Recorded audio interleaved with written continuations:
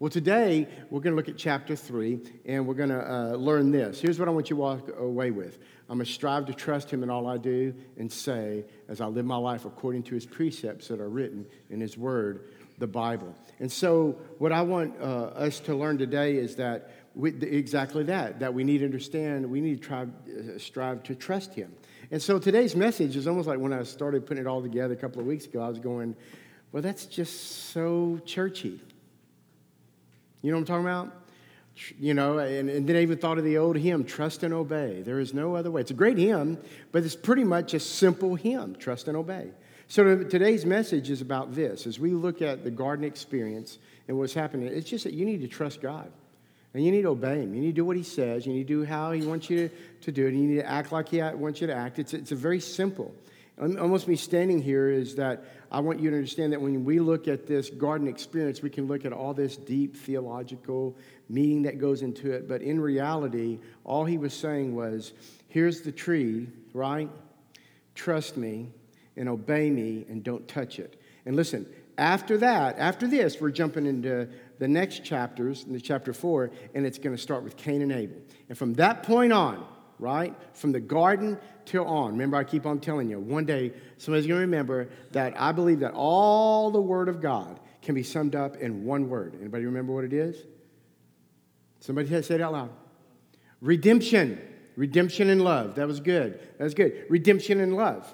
It's just redemption. From this point on, we see God trying to redeem his people. Read every Old Testament story. It's just about God.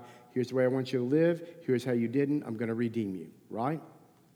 So as we look at this, I'm looking at from that trust and obey thing. So let's go right back to the scripture. Here it is. We're going to read, if you have your Bibles, you can turn there. We're going to use the ESV translation. It says, now the serpent can, a lot of people want to talk about the serpent. I want to stop there. The serpent is a snake. Most of the time it's talking about just a serpent. The majority of the time it's talking about a serpent. And later on when it says that he's going to deal with the serpent, then it says that you will, just to kind of give you a little history, what people talk about, then it says that, remember, after he looked at the serpent, and he says, from now on, you'll basically breathe in the dust of the ground. So some people want to say that the serpent was actually a worm because a worm takes dirt in. I think it was just a serpent. I think it was a snake, right?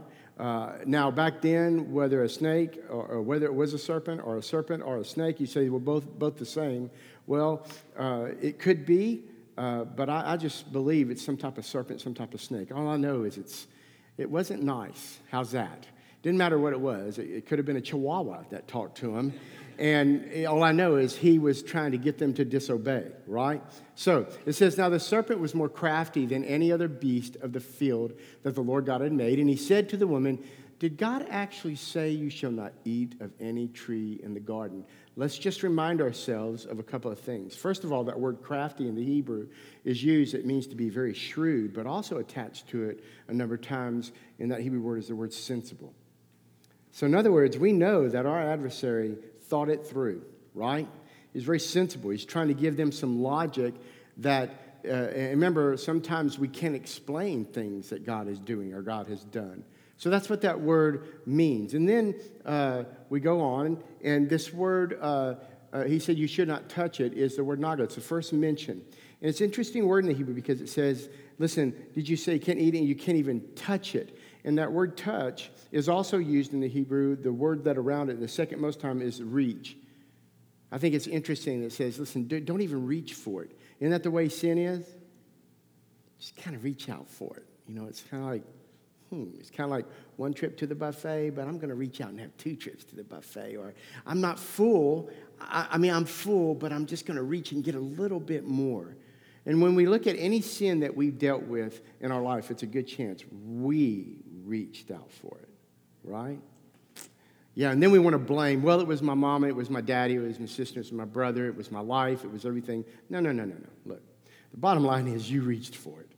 If you've dealt with alcoholism or any type of drug addiction, you reached for it, right? If you're dealing with any other type of physical addiction, you reached for it. If you're dealing with pornography, it's the fact that you reached for it. And so I want us to understand that he said, here's all this, and you decide whether you want to reach for it. He said, and then he went and said, did he really say that, you can't reach for that and I can touch it? And remember, we want to remind that the garden was not heaven. It was perfect for man, but it was not heaven perfect. You need to understand that. A lot of people think, I just want to clear up that because there's questions. People go, well, is that the heaven? No, it says that there will be a new heaven and a new earth. Does that make sense? We are not going to, when we die, we are not going to go back to the Garden of Eden. The Garden of Eden was made for man, okay? It was made for man in a perfect way, and they messed it up. In Revelation, just to prove that, in Revelation 21, it says this, then I saw a new heaven and a new earth, for the first heaven and the first earth had passed away. So we know that's not where we're going, and the sea was no more. And then also in Revelation, it says this, but nothing unclean will ever enter it. So in other words, when it talks about the new heaven, this is not the garden experience. This is not earth. This is a new heaven. This is the new earth. It says nothing unclean will ever enter it. So in other words, we have to know that God allowed this being that he perfected, that was the model of perfection, is what the scripture says about Satan. He said, listen, this is perfect, but listen, he let them in there. You know why? Because he said, I want you to have free will. I want you to choose. I want you to choose me. I don't want you to love me because I forced your head in the ground and I said, kneel. I want you to love me. I want you to obey me. I want you to trust me. Because it says, but nothing unclean will ever enter it, nor anyone who does what is detestable or false. See, what Satan did, he came in as a serpent and he did what was detestable and he did what was false. He manipulated the minds of Adam and Eve. And that's not heaven. And when we get to new heaven, it's going to be totally different, and that will not happen. So let's continue to read. If you're with me, say, oh, yeah. All right, here we go. It says, and the woman said to the serpent, we may eat of the fruit of the trees in the garden. Listen, but God said, you shall not eat of the fruit of the tree that is in the midst of the garden, neither shall you touch it, lest you die. Remember that word? He said, unless you just reach out for it, you're going to die. But the serpent said to the woman, you will not surely die. Right? For God knows that when you eat of it, your eyes will be opened, and you will be like God, knowing good and evil. He's trying to protect him from that. And then so when the woman saw that the tree was good for food, now it's just interesting to me, because I've got to go in my mind and go, well, he said, well, surely you're not going to die. And then he swayed over and said, it's just a good old fruit tree. I wonder if that's what happened, because the next line was, and so when the woman saw that the tree was good for food and that it was a delight to her eyes. So in other words, as she passed by that tree, there must have been times that she looked at it and went, because it brought some delight to her eyes. And what we have to understand when we're talking about sin, and we're talking about, remember, sin means to miss the mark, right? If you don't know that, that's what it means. It means here's the mark, and you got to head for it, and you miss the mark. So the mark was there all the time, right? Here. And so what happens is she sinned, and she missed the mark, and she decided to take of that fruit. But it was delightful to her eyes. And I want you to know, it's like one song says, that sin, any type of thing we get involved in, it doesn't happen pretty much immediately. It's kind of this little slow fade. We walk toward it. We dabble in it. And all I want to bring up to you today is not for you. Remember, I don't manipulate. So you decide what your sin is. You decide what your delight is that you're walking, that you dabble in. Okay? And then be careful, because the minute you reach out and touch it, right? Anybody ever reached out and touched something you went, man, I should have never done that? Oh, I'm the only one? Yeah. Okay, I just want to make sure. Turn your halo down just a little bit and realize that we're all human. And this is a beautiful picture of this. He says, and that it was delight for the eyes, and that the tree was to be desired to make one wise. And she took of its fruit and ate.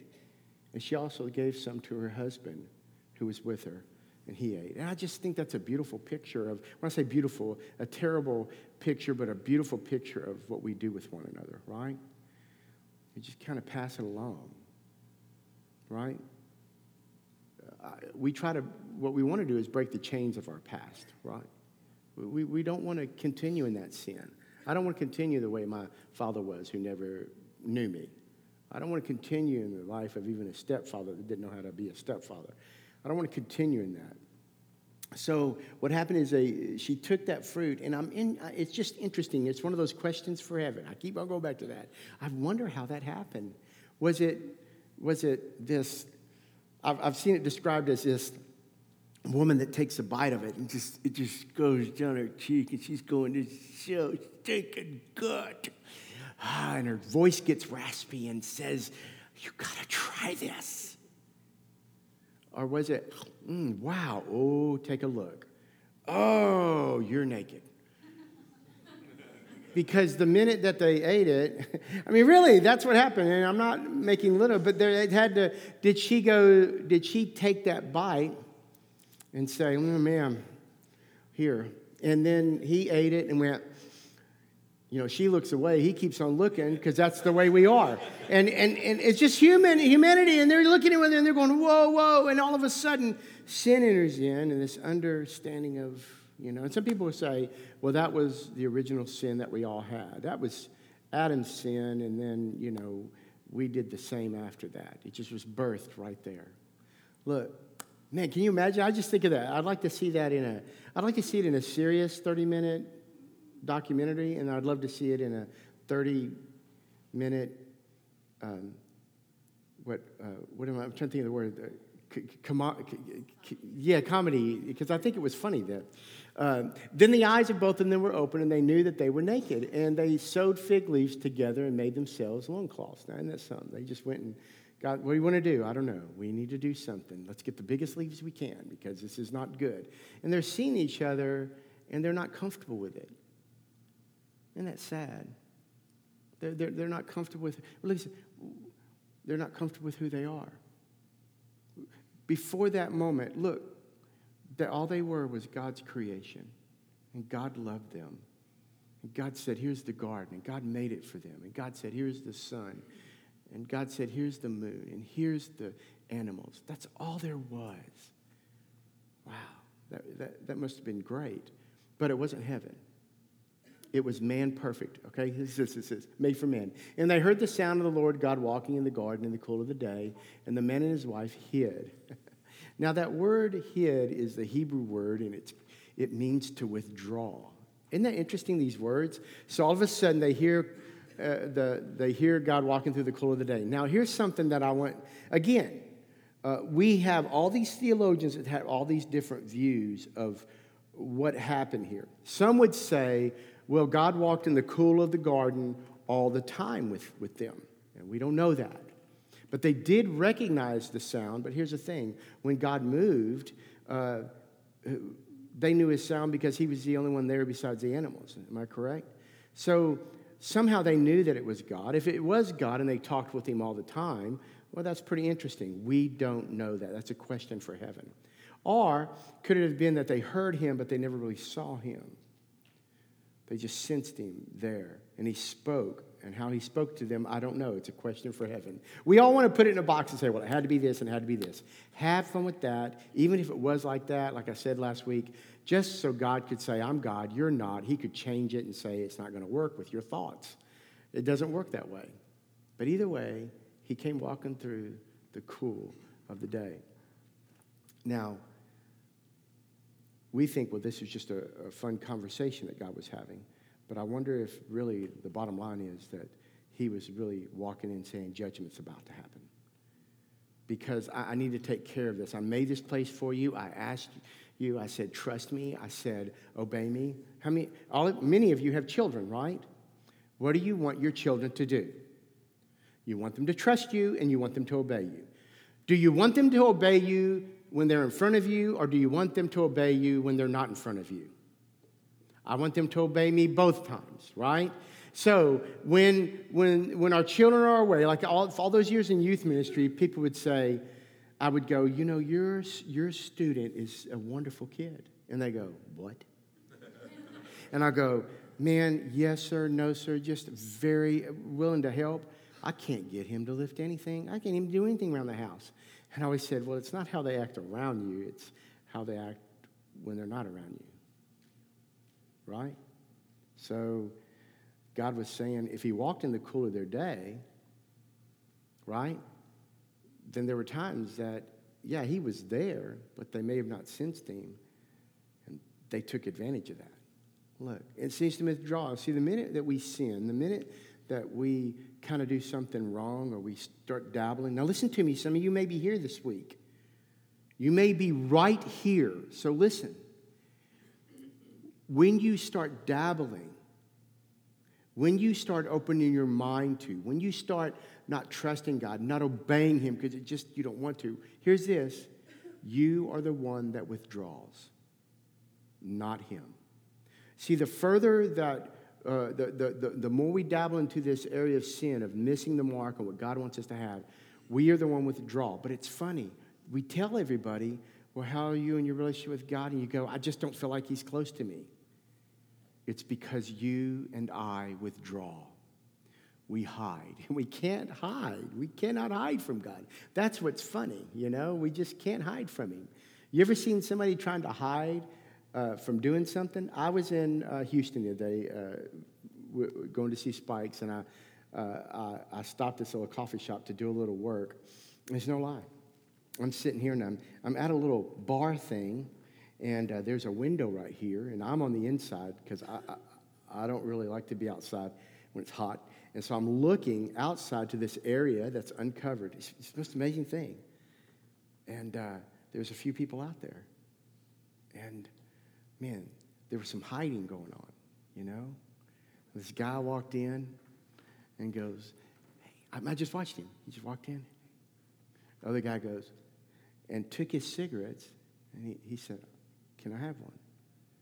And he took his cigarette. He said, yeah, sure. And he took it out. And when he took it out, he dropped something in his hand. And I thought, wow, I just saw a drug. It was what it was. It was a drug. He dropped it right in his hand. And then he goes, hey, I need a light. And he got a light. And I thought, man, they're hidden, right? They're hidden. They're withdrawing from the public and saying, we got to get away with this. And that's the way we do with our lives in sin, right? But here's the thing. I saw it. It was awesome. It was kind of cool. If I would have been a police officer, I would have been cool, really cool to. But it's funny. Somebody's going to see you. Somebody's going to know about it. So you got to be very, very aware that we're the one that withdraws. We're the one that hides. We're the one that thinks that we're actually getting away with something, but we're not getting it. It's like our children. You see what they do. They hide cookies under their bed. You know, I didn't take that, right? Or did you eat that brownie? Remember that video? No, and there's brownie all over their face. You can't hide. And then they withdraw from you. I love both my girls, but you could see they would withdraw. Are you withdrawing from God? And then you're going to blame God, and you're going to blame the church. You're going to blame people for not coming after you. You withdrew. If you're with me, say, oh, yeah. So ask yourself this week, am I on the verge of withdrawing? Then it says this, but the Lord God called the man and said to him, where are you? Like God didn't know. I love that. Where are you? Now, this is just for fun. It's free. It means absolutely nothing, but I think it's funny that the Hebrew word for where is, hey, you know, right here. That's the Hebrew word. That's what they say. Hey, where are you? I think that's funny, so that was free. It says this, and he said, I heard the sound of you in the garden, and I was afraid. You're never afraid before. That's why we withdraw, right? When you do something bad, what's that movie, The Christmas Story? Remember when the little boy did something bad and his brother did something bad, and then his brother went and hid underneath the cabinet in the kitchen? Remember that? Remember what his words were? What are you doing underneath there? Daddy's gonna kill. Yeah. Oh, Lord, here it comes. And all of a sudden they're afraid. It says, I was afraid because I was naked. Look, and I withdrew myself from you. I didn't want you to see me like this. And God's going, I've always seen you like this. I've accepted you like this. And then he goes on. It says, he said, who told you that you were naked? Have you eaten from the tree of which I commanded you not to eat? He asked him two questions. Who told you you were naked? And did you eat of that tree? In other words, let's put the truth out there, see if you'll grab it. And listen, the truth out there for many of us is when our friends come together and they say things to us that we don't want to hear. And the minute you get mad, the minute you get angry, the minute you want to shut off, the minute you want to just, if it bothers you that much, you're dabbling. You're withdrawing. I mean, I could bring so many people up here and say, oh, yeah, that's true. I did that. I was there, and I was thinking everybody else was a problem but me. Be very careful. It says this, and the man said, the woman whom you gave to me to be with me, well, she gave me the fruit of the tree, and I ate. Now, everybody loves to have fun with that. Well, hey, where'd you get that? She gave it to me. Where'd you get that? He gave it to me. I think Adam's response was really not a blame. I think it was pretty much, well, she, and he kept on looking at her. I mean, come on, he's mad. Now he's going, and this whole thing of me looking at this woman is so different, God, but she gave it to me. It was good. The bottom line is, it's like what one of my professors in college said. He took his big old long bony fingers and he took a chalk and he said, Dr. Atkinson said, now, gentlemen, ladies, what do you think? And he wrote down S-I-N. What does sin equal? And we all came up with our big theological, and he goes, man, those are all good. He said, well, I'm going to tell you what sin is. And he wrote F-U-N. He said, sin's fun. If it wasn't fun, we wouldn't get involved in it. And I remember at first I was a little guy like, no. But the more I thought about it, the thing that we think is sin, it's kind of fun to us, isn't it? It's the way that we feel. It makes us feel good, right? You grab any sin, the way it feels. And he said, the woman who you gave to me, she gave to me the fruit of the tree, and I ate. And it was kind of this, I like this. You ever done something you go, I don't know if I like that, but I like it, but I don't know if I like it, but I really like it? It's like eating something. It's like when I gave Ephraim the first lemon. Yeah, Papa gave Ephraim, my little grandchild, because I wanted to do it. When I get my dog, I always go, okay, it's peanut butter time. Let's see you do this. And I like that you say, that's mean. I think it's funny, and they like it. But when I gave Ephraim that lemon, it was kind of like, that face that all those babies make. It's like, oh my gosh, you laugh at it, and then the baby goes, I want some more. You go, wait a minute, you made that bad face. But it's good. It's bad, but it's good. It's bittersweet. Did we just describe what sin is? It's bittersweet. Even walking away from a sinful life is kind of sad for most people because they go, there's a part of it that I enjoyed. And that's the part that you give yourself fully over to your flesh and to our adversary. But what pulls you back is God. If you're with me, say, oh, yeah. Listen, I don't know. I know when I preach messages that deal with sin and all this stuff, somebody's got to be dealing with something. Maybe this message is for you. You're on the verge of really wrecking your life. You say, well, I didn't do this. It started because somebody gave it to me. It doesn't matter. You made the choice to eat it. Listen, honestly, and we're going to look at this in just a few minutes. If they just would have trusted and obeyed, when that snake said, hey, here's this, Adam could have crushed the rebellion right there. He could have taken his heel, crushed the head of the snake, which was Satan. But he didn't. He could have, but he didn't. And so now here we are. Look, it says this, it says, then the Lord God said to the woman, what is this that you have done? And the woman said, the serpent deceived me, and I ate. Look, and the Lord God said to the serpent, well, because you have done this, so let's find out watch this. Let's find out what there you are. The model of perfection, coming back, thinking that you can take this over. And you can't do it. So because you have done this, cursed are you above the livestock and above the beasts of the field, and on your belly you shall go, and dust you shall eat all the days of your life. Look, and then it says, and I will put enmity, I will put hostility between you and the woman, and between your offspring and her offspring. Between your offspring and her offspring. We're talking about Jesus. And I found my first deal about the ESV. When they talk about Jesus in this form, it's usually a small letter. So I capitalize him because that's Jesus. He shall bruise your head, and that's the picture of the cross. He's going to bruise your head, and you shall bruise his heel. He had to go to the death. He had to die on a cross. That's what that's a picture of. Listen, it says this, and to the woman he said, I will surely multiply your pain in childbearing. Man. So guys, when you look at men, you think it's their fault. It's not. It was sin that entered in, and you're like, leave me alone. I've heard all those stories. You have childbearing pain because in the past, you disobeyed God.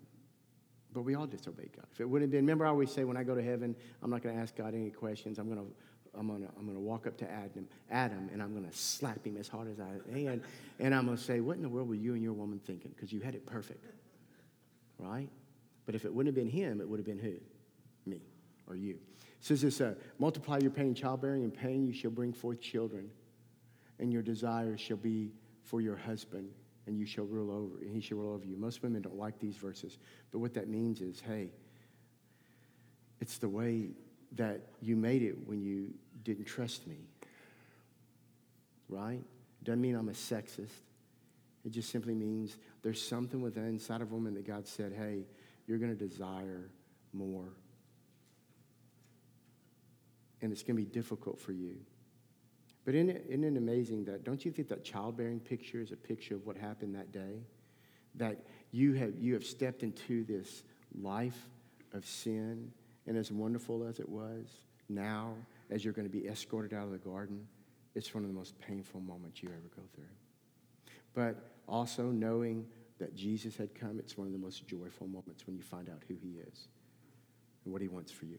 Look, it says, and to Adam he said, well, because you have listened to the voice of your wife and you have eaten of the tree of which I commanded you, you shall not eat it. Cursed is the ground because of you, and the pain you shall eat of all the days of your life. He was setting man up and saying, here's what happened. Thorns and thistles. You know what those Hebrew words mean?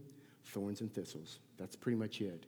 Thorns and thistles it shall bring forth for you, and you shall eat the plants of the field. Look, and the sweat of your face shall eat bread till you return to the ground. For out of it you were taken, for you are dust, and to dust you shall return. And the man called his wife's name Eve, and because she was the mother of all living, and the Lord God made for Adam and his wife garments of skins and clothed them. So he says to the woman, childbearing is going to be something that's going to be difficult to you. But you remember, you got to stick with me. If you do, at the end of it will be great joy. Right? And then he looked at the man, he said, because you did not listen to me and you listened to somebody else. This whole time that you're on this earth, I will help you find joy, but it's going to be hard work. There are going to be times you're wishing that I wish I could retire early. There's going to be times you go, man, I'm tired of working. I'm tired of doing this. But listen, there's a joy even in that, isn't there? To go on family vacations, to enjoy your family, to know that the sweat of your brow, as hard as it was, as bitter as it was, you get to do this. It's a picture of this life that we are in now. But I think it's really interesting at the end here. It says, and the Lord God made. But he looked at him. He had mercy on him. He had grace on him. He said, I know you can't handle this whole new situation. So let me put some clothes on you. I'm going to clothe you. I'm going to clothe you. Man, aren't you glad that Jesus clothed us with the grace from the cross as he clothed us? It's just a beautiful picture of the cross that we see here and the grace and mercy. It says, then the Lord God said, behold, the man has become like one of us. There it is, Father, Son, Holy Spirit, and knowing good and evil. And now, lest he reach out his hand and take also of the tree of life and eat and live forever. He said, therefore, the Lord God sent him out from the Garden of Eden to work the ground from which he was taken. Now, they're no longer, watch this, they are no longer, remember garden means garden, but also can mean what? Enclosure. They are no longer within the enclosure of safety. They had the free will. They're no longer safe. They're out there living it, and that's us. And the only safety net we have is Jesus Christ and him crucified. The only hope that you have on this earth when as long as you live is Jesus Christ and Him crucified. The only hope that you'll have when you die is to be in heaven. Watch this, what we read earlier, where nothing detestable will be ever be able to come in. If you read those verses that we read in Revelation, that's where it talks about there'll be no more suffering, there'll be no more tears, there'll be no more sorrow. Everything will be taken away. So our hope is here on earth is with Jesus Christ and Him crucified. Our hope to heaven is with Jesus Christ and Him crucified. He said, I'm gonna send you out of here. And He said, you can't come back in. And He drove the man at the east of the garden in Eden, and He placed the cherubim, which is angelic being, and a flaming sword that turned every way to guard the way to the tree. And isn't that amazing? Now for me, I just go, no, watch this. We always think that they just went out. Are y'all with me? Again, this is a question for heaven. When they left, He put the cherubim there because He didn't take up Eden. The enclosure was still in. I got to wonder, and why did He put the fire? He goes, well, you can't come back in. I wonder if they passed by. Watch this. And they would go, oh, how I long to be in the enclosure. Anybody ever long for that with your relationship with Christ? You come to know Christ as a young kid or as a young adult, and then all those times of refreshing and new, and you walk by and you read your old journals, or you see your kids go through something that you went through, and you want them to have that experience, and you're saying, oh, that I wish I could be back in the enclosure of what it was to love Christ, of what it was to be passionate for Him. Anybody ever long for that? Yeah, I wonder how many times they walked past and saw, I can't go in. I can't go in. And finally, they had to live with that. So here's what we walk away with. I'm unique and I'm made to bring glory to God, and I must love my Creator and myself, His intentional purpose, and I must strive to trust Him in all I do and say as I live my life according to His precepts that are written in His Word, the Bible. So that's what I want you to walk away with. Walk away with knowing that some of you may be dabbling. Be very careful that all it is about trusting and obeying. That's all we have to do is trust and obey. But thank God for the grace and mercy of Christ. Amen? Nobody is ever beyond what God can do for them. They can't get beyond it, right? Unless they've met death. There's always hope for you, and there's always hope for others. So be careful this week. Take a look at yourself and know that God says, man, don't withdraw from me. Come to me. All right?